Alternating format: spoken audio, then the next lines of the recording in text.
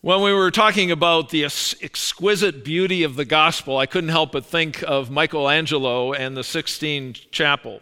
He spent 4 years, from 1508 to 1512, painting a ceiling, which sounds absolutely amazing to spend 4 years on the kind of masterpiece that he put together.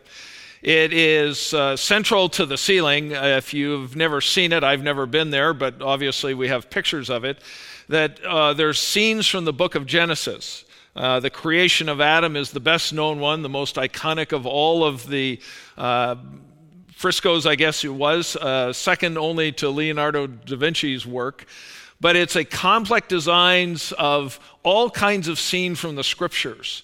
And I hear when you walk into it and look at it, it's absolutely breathtaking. It is magnificent in every sense of the word, and the architecture is beyond comparison.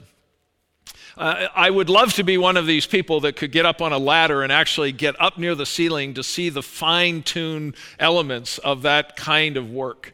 Because you know that people who have mastered things to that level often do detail and precision that is unequaled by anyone. And when I began to think through this process, I kept thinking of the text that we're going to look at this morning, which has its own sense of exquisite beauty, its own sense of workmanship, its own sense of craftsmanship at the hand of our Creator and our God. And so we want to begin in Romans chapter 10. We're actually going to back up a couple of verses to include some text that we actually touched on last time, but want to include in this journey this morning. Romans 10, 12 through 17 begins this way: "For there is no distinction between Jew and Greek, for the same Lord is the Lord of all, abounding in riches for all who call on him. For whoever will call on the name of the Lord will be saved. How then will they call on him in whom they have not believed? How will they believe in him whom they have not heard? And how will they hear without a preacher or a messenger? How will they preach unless they are sent? Just as it is written, how beautiful are the feet of those who bring good news. However, they did not all heed the good news, for Isaiah says, Lord, who has believed our report?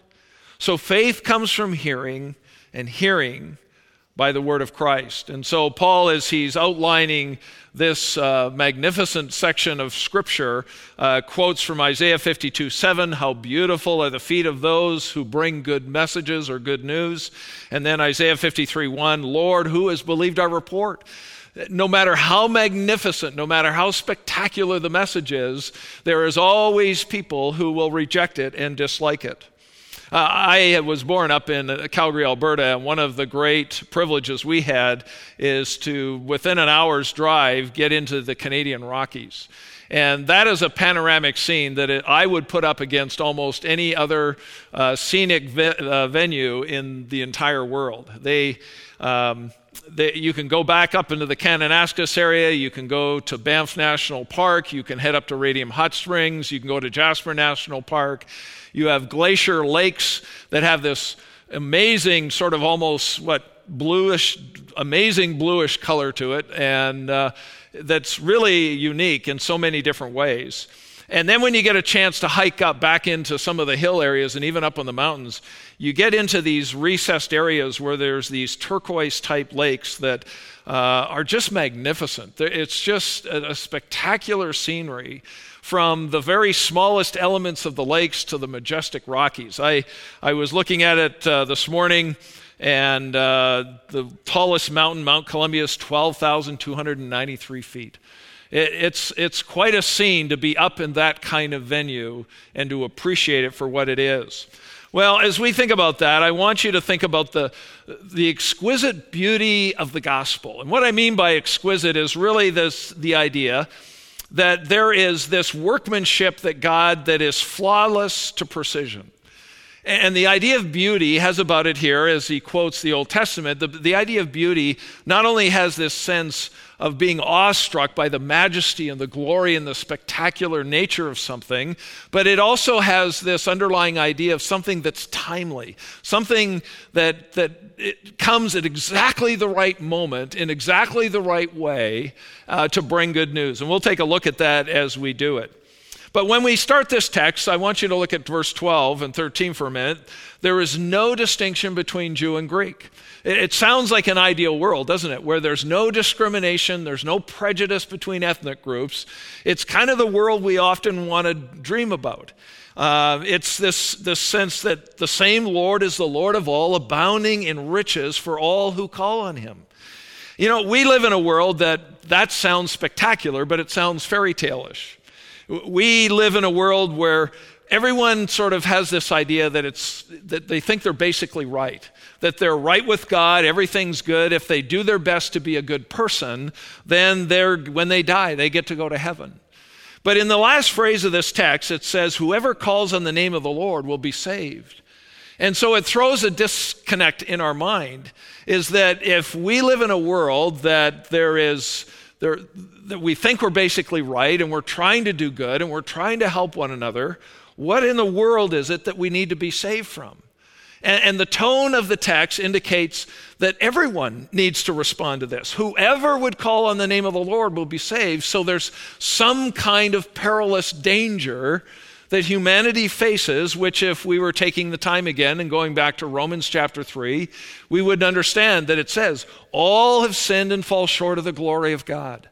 And that sin separates us from God. It puts us at odds with God. We are at enmity with God. And Romans 5 is very clear about the fact that not only are we helpless to fix the problem, but we are ungodly, we are sinners, and we're enemies of God. And so we need to be saved from a God who is just and right, who will ultimately pour out his wrath upon what is evil. And that puts us in harm's way. And yet in all of this, it tells us something very special, that God is rich in his grace, and he's offering it to anybody who wants to sort of cling to the rescue ring, the ones who will respond to him in faith. Now, the problem he's already identified in chapter 10 is the problem back then is exactly the problem we deal with today. If you go back to chapter 10, verse 3, you'll discover that Israel had a problem of trying to establish their own sense of righteousness, to demonstrate and establish that they're right in their own eyes and that God has to accept that. And it becomes a problem. Internally, you'll notice in 10:1 that people had a zeal for God, they had a passion for God, but they didn't do it according to knowledge. And today we see the same kind of thing. We have people that are defining their own sense of spirituality, and they're trying to establish their own standards by which God ought to respond to and respect. But all of those things fall short of the glory of God. And so we live in a culture, we live in an environment where people are trying to establish their own basis for being right, their own morality, their own basis for why they're going to get to a better place when they die. And people are, in a sense, creating their own sense of spirituality. They don't want formal stuff. They may not want other people telling them what to do. They're going to create their own level of spirituality. And so philosophically, it's going to be difficult. What do I need to be saved from if I'm basically a good person? In my own eyes, I think I'm basically righteous, and I'm a spiritual person. So what's the problem? Well, the problem is that God's word is formulated here to help us to see that God is, in many ways, not only the beauty that we want to see out of Psalm 27, but he has communicated something to us that I'm entitling the exquisite beauty of the gospel. He follows those verses up with 4 questions, and I want you to notice them briefly. How then will we call on him, on God, in whom they have not believed? That's an interesting statement. I think immediately of Acts 17 when Paul was in Athens and he was waiting for some partners in crime, so to speak, to get there. And he went through the city square and he saw all those pedestals, all those stations around the city that were for idols. And so he saw that they were extremely religious. They were very pantheistic. They had all kinds of gods for several different things. And then he saw one pedestal that was to the unknown God. And so he comes to them and he says, listen, what you worship in ignorance, I am going to proclaim who that God is. And so it really piggybacks on the same thing. How is it that people truly call on a God that they know nothing about? They might be pantheistic. They might believe in lots of gods. They might be spiritual. They might have established their own sense of righteousness and think they're pretty good. But people can be very religious and very spiritual and be profoundly ignorant of the God of the Bible. And so it's a legitimate question, even though it may sound funny to us. The second one is, how will they believe in him if they've not heard? I mean, it's a logical question, is how is it that people find out about this God who has communicated to us through his Son in the gospel? The third question is, how will they hear without a preacher? The idea is someone proclaims. I think it would be a mistake for us to think of it in terms of a paid person that has a role of being a pastor who teaches on Sunday morning. That would be the wrong concept. In fact, when we go back to Isaiah, the only identifying messengers are the watchmen who stood on the walls who would proclaim a message to people, either to warn them or communicate good news. So these are just, you need to see this as, how will they hear without someone communicating the message? And the fourth one is, how will they preach unless they're sent? So the question is that if people need to be saved, how are they going to discover this? How are they going to see this beauty of the gospel? Now, bad theology would tell us, and there's a lot of people who have this bad theology, that, well, okay, if God has chosen some and he's predestined them, all those kinds of things, then he doesn't need me. It's kind of a fatalism that a lot of people get into. But it's an ignorance of the gospel that comes out of. Good theology would say, God has chosen me to be part of the process of how he helps others get the opportunity to discover the riches of God's grace. I mean, what genuine believer wouldn't be absolutely thrilled with the reality that God would choose them to carry his message, not ours, to people who need to hear good news? And yet, that's one of the great struggles that we have. But the magnificent beauty here is that there's a genuine concern for how people are going to hear the gospel. Paul raises it because he says, God's just not leaving people to themselves. They're just not floundering without help. He is concerned about lost people. And yet he has chosen a very particular way. But we have to figure out how we're going to interpret those questions. What does this have to do with the exquisite beauty of the gospel? Well, let me take you back to Romans 8 for just a minute and let you get the big picture. I'm going to illustrate this, and I'm going to sort of default to the guys in a minute because it's one that maybe the ladies aren't quite as familiar with. But if you go back to Romans 8, 29 and 30, you will see what I would call this great, exquisite master plan of God. It is a flawless master plan that God has thought through everything from beginning to end, and it deals with the idea of foreknowledge. It goes back to the time when God in eternity past had chosen to create man. He allowed man the freedom to choose, and he permitted the fall of man. And then, having humanity under his wrath, he wasn't content to leave it that way, so he provided a sacrifice, his own son, in his plan to deal with that wrath, so that whoever comes to him and puts faith in Christ to be a substitute for the sin that they deserve God's wrath for, then they can find forgiveness of sins and become part of God's family. This is God's divine redemptive master plan. It is flawlessly precise, and it is magnificent because it shows the riches of God's grace, glory, and mercy. And so the idea here is that becomes the framework. Now, here's the illustration I wanted to use, and ladies, if you don't connect to this, I'll apologize later. I was rummaging around trying to figure out what would be something really powerful and magnificent, and I ran across this Hemi engine. And the reason I'm impressed by it is for my birthday, I got to drive around a Corvette that had about 350 horsepower on it. It had some giddy up and go for a Corvette. But this particular engine is a Hemi. It has 808 horsepower. Now, I'm thinking that crazy thing can get up and move. But when you look at a Hemi and you look at the specs for it, you will break it down into a multitude of different smaller components that makes that Hemi run. I mean, there's all kinds of intricate, highly precise components for that to run properly. It's supposed to run on full synthetic oil. There's explanations in the instructions for it. The first 500 miles of operation, do not drive for long periods of time at any single speed. Always change the speed up. Don't tow a trailer or put other heavy loads on this vehicle. Check the engine's oil and coolant levels daily. Why? Because they don't want you destroying the engine. If you don't follow the specs and deal with it in the way that it ought to be dealt with, you can destroy even an engine that is this powerful. If you want to take care of it and you want it to last, you got to look after it. There's a lot of little details that have to be cared for. And what I think is especially significant about it is that if you look at the Hemi, if you sort of pop the hood on a car and look at it, you're just awed by the technological skill and craftsmanship of such a powerful engine. But we also need to know that it's not going to function unless there's a lot of component, smaller parts that make that thing work.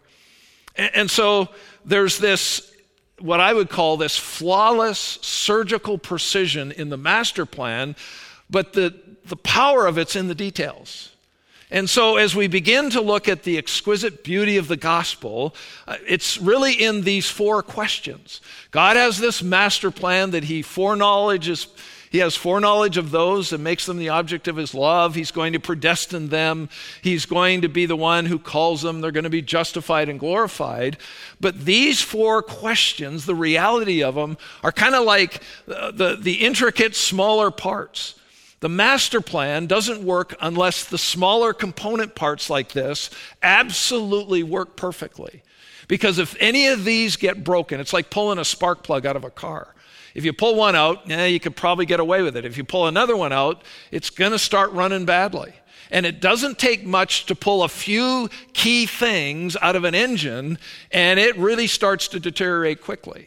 Well, in God's exquisite master plan, this big picture of His redemptive plan, it has these component things that need to happen for it to keep moving.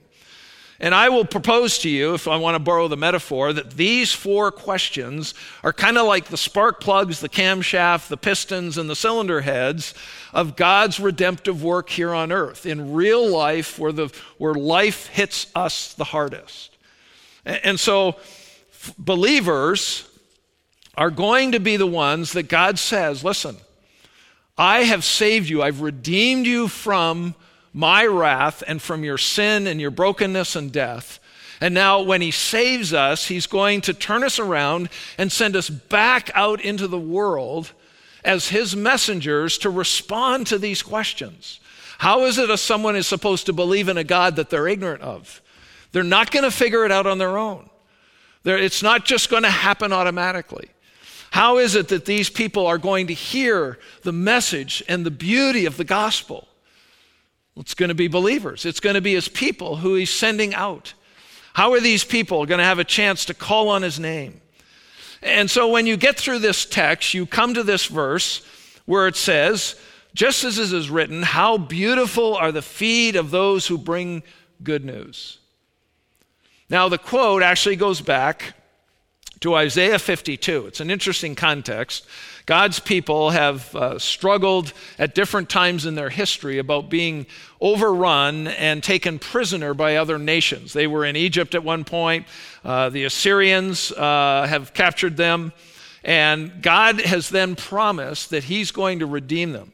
Most of us don't necessarily understand what it means to be taken captive and prisoner, and that we are then enslaved to another nation to do their bidding or whatever they would choose to do. But Israel had times in their history where they were exiled for 70 years, for example, before they returned to Israel. They were held prisoner, and God made promises to them. And so when you get to Isaiah 52, it's one of those moments. For thus says the Lord God, my people went down at first into Egypt to reside there. Then the Assyrians oppressed them without cause. Now, therefore, what do I have here, declares the Lord, seeing that my people have been taken away without cause? Again, the Lord declares, those who rule over them howl, and my name is continually blasphemed. So at some point, God's going to move, and He's going to send messengers to His people. And this is where the quote comes in verse 7. How lovely are the mountains are the feet of him who bring good news, who announces peace and bring good news of happiness, who announces salvation and says, Zion, your God reigns. And I want to read the next verses 8, 9, and 10, because I want you to hear the exhilaration. I mean, they're in prison, they're captive, there's no hope, there's no way they can free themselves, and yet God's going to work to deliver them. It's probably the most exhilarating news they can hear. And so it says this, listen, you watchmen, lift up your voices, shout joyfully together, for they will see with their own eyes when the Lord restores Zion. Break forth, shout joyfully together, you waste places of Jerusalem, for the Lord has comforted his people. He has redeemed Jerusalem. The Lord has bared his holy arm in the sight of all the nations, that all the ends of the earth may know the salvation of our God. I mean, this is getting the best news of life. And the idea here is that the people who bring this news are really, their feet are beautiful because they're bringing new hope and new life and a new opportunity to people who've been enslaved and imprisoned probably most of their life. And what makes it exquisite is that this is part of God's flawless craftsmanship, this sense of beautiful, ingenious, delicate, or elaborate execution of the good news of God to his own people. He is one who is orchestrating, and he's got his fingerprints on the journey of where they're going.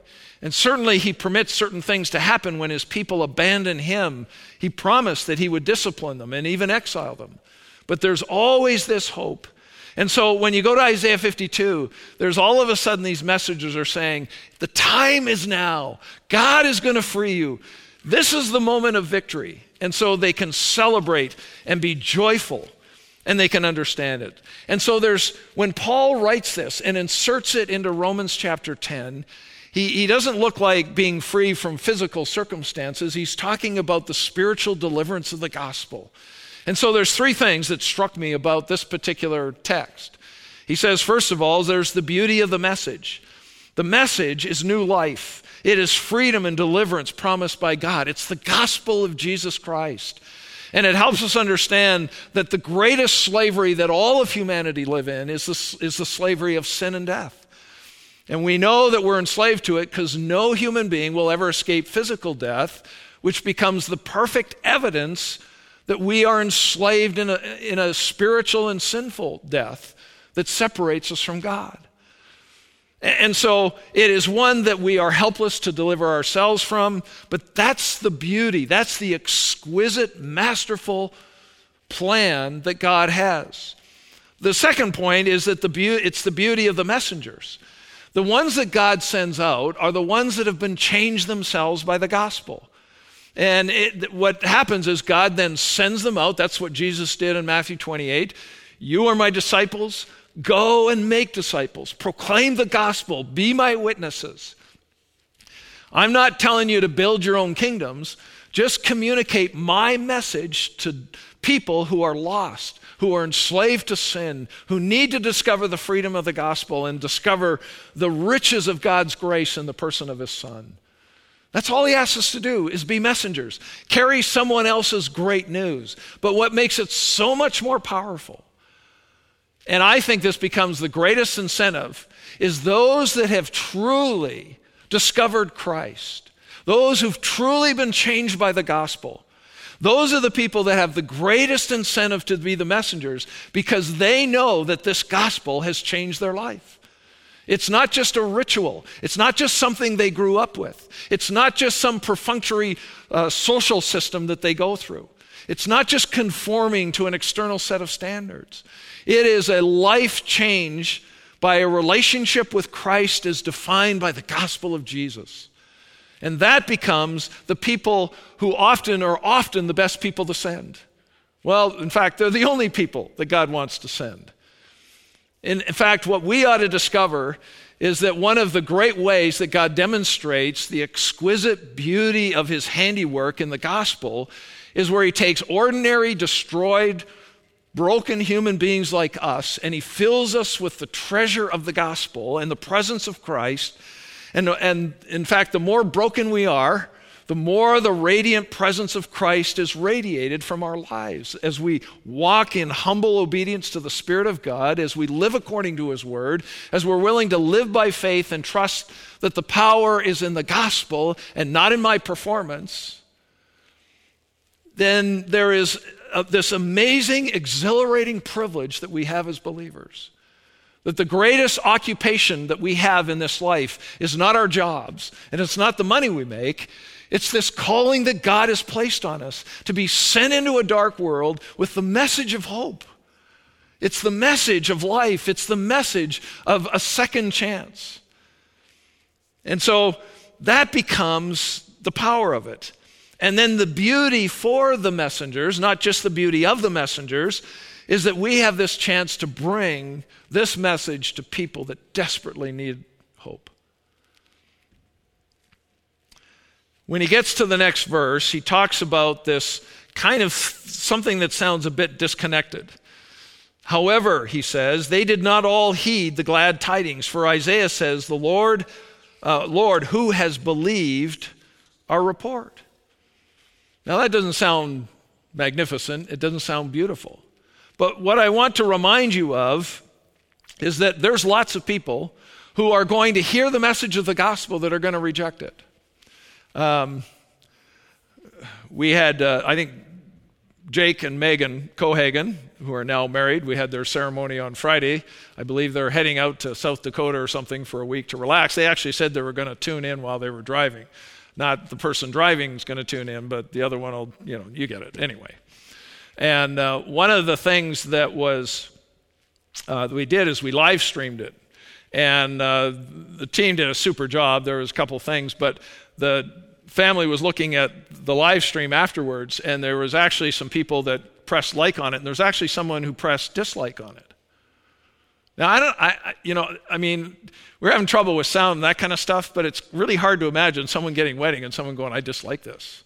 But you know what you discover? It doesn't matter what you're doing in life. There is always, it doesn't matter how magnificent the ceremony is. It doesn't matter how beautiful the situation happens to be, like a wedding or a marriage. There's always someone who's going to dislike something that's going on. It's astounding how prevalent that is. And so if you think you can win everybody to Christ and that's what your job is, it's not. You're to communicate the message of hope. And by our lives, we have this great privilege to demonstrate genuine transformation as we walk with God and allow the Spirit of God to change us. It's one of the most powerful messages God can send. And we really do nothing other than, here's God's message to you. Here's how it's changed my life. Now, it does remind me that we do have to have something to talk about. One of the great dangers for Christians is that if they turn their Christianity into moralism, or they try to simply reduce it to being a nice person, and we're committed to being a good person but not a godly person, it's times that we get stuck knowing how to talk about this transformation in our life because we often struggle to see what that is. And I think there's times we've all struggled with that, and yet that's not the way God wants us to live. He wants us to live experiencing the transforming power of the gospel of Jesus by the work of the Spirit of God, so that we are not just who we are, that we're becoming more Christ-like all the time. And I want to challenge you, if you claim to know Christ, what's the Lord doing in your life? How has He been speaking to you? How has He been asking you to step out in faith? What changes can you point to in your life that indicate that God is doing something transformative in your life? Because if Christianity becomes simply a religious routine that we just sort of engage once in a while, the message is diminished. I think it hampers the reality of what's going on. But regardless, there's this exquisite beauty of the gospel, because in this particular situation, when the messengers go out, we know that not everybody's going to believe it. But the beauty of it is that God gives people the freedom to choose that way. There's a choice. It's deeply distressing. It can grieve our hearts because there's people that we love, that are family and friends, that we desperately want them to see come to Christ. And they just mock and laugh at it. I've got my own sense of righteousness. I've got my own sense of spirituality. And I don't need all this religious stuff. But it shows the exquisite beauty of the gospel that even in the grand master plan of eternity, God brings it right down to simple components where he gives people the freedom to make that choice for themselves. You can run into people when something goes wrong, they're really quick to blame God. When they hear the message, the exquisite beauty of the message of the gospel, they dismiss it as if it's irrelevant to life. And so that's why he finishes up in 17. So faith comes from hearing, and hearing through the word of Christ. You know, Titus chapter 3 makes this statement, and sometimes you'll run into Christians who try to be very negative. And I understand the fact that people at times need to understand they're lost before they can get saved, because if they spend too much time listening to their own press, they think they're perfectly righteous the way they are. They have their own measure of spirituality, and everybody does. Everybody has their own God that they worship, even if it's themselves. But as you begin to think through this process, it's easy to be negative and condemning, but the whole picture here, and the reason I've entitled this, The Exquisite Beauty of the Gospel, is because we want people to see the beauty of the gospel. Titus reminds us of this. When the goodness and loving kindness of God our Savior appeared, he saved us, not because of works done by us in righteousness, but according to his own mercy. And so it's not the hate and the wrath and the judgment of God that wins. It's the kindness and the love of God that attracts people. And so we're called to be sent out to love broken people. We're sent out to be kind to people that are messed up. We're sent to be merciful to people who may not deserve mercy. We're sent to be compassionate to people who can't help themselves. And it becomes one of the great challenges of our own life. You know, as we think about this, I want us to think about the reality that when God sends us out in the world, I believe that this exquisite masterpiece that God has planned and knows the beginning from the end, right down to the detailed components of his people being the spark plugs and the messengers of the gospel, that God has a way of understanding exactly the right time, even if we don't understand it. That because the idea of beauty is not just something that's awe-inspiring and magnificent, but it's timing, that when God sends you out and we're actually willing to follow the leading of his Spirit, he will have us say things in the way that we would say it to people, because that's exactly what God knows those people need to hear at that particular time, and that's what makes it beautiful.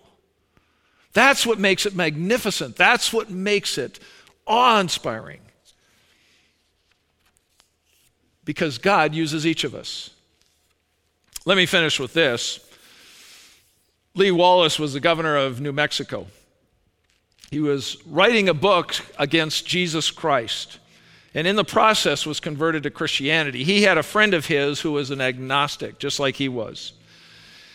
And Robert C. Ingersoll, a famous agnostic, said this to him one time. "See here, Wallace, you are a learned man and a thinker. Why don't you gather materials and write a book to prove the falsity concerning Jesus Christ? That no such man ever lived, much less the author and teaching found in the New Testament."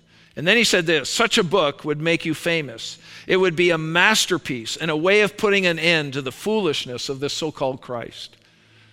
And what happened to Wallace when he did all of this study, as what happened to many people, he suddenly realized that Jesus was a real person, and if a real person, his claim to be God's son was also real. And so one day, he tells us this, "I fell on my knees to pray for the first time in my life, and I asked God to reveal himself to me, to forgive my sins, and help me to become a follower of Christ. Toward the morning, the light broke into my soul, and I went into the bedroom, woke my wife, and told her that I had received Jesus Christ as my Lord and Savior." That's the exquisite beauty of the gospel, where an agnostic person challenges another agnostic person to disprove the reality of Christ and ends up coming to Jesus Christ and accepting him as a Savior.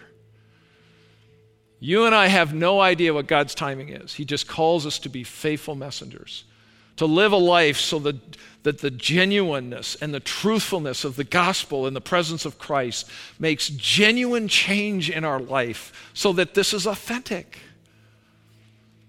And if you're out there this morning and you're listening to us and you're not sure about this relationship with Jesus, you have spent a lot of your life demonstrating your own righteousness, you might have carved out your own spirituality, you might even worship some God, you might even have some sense of the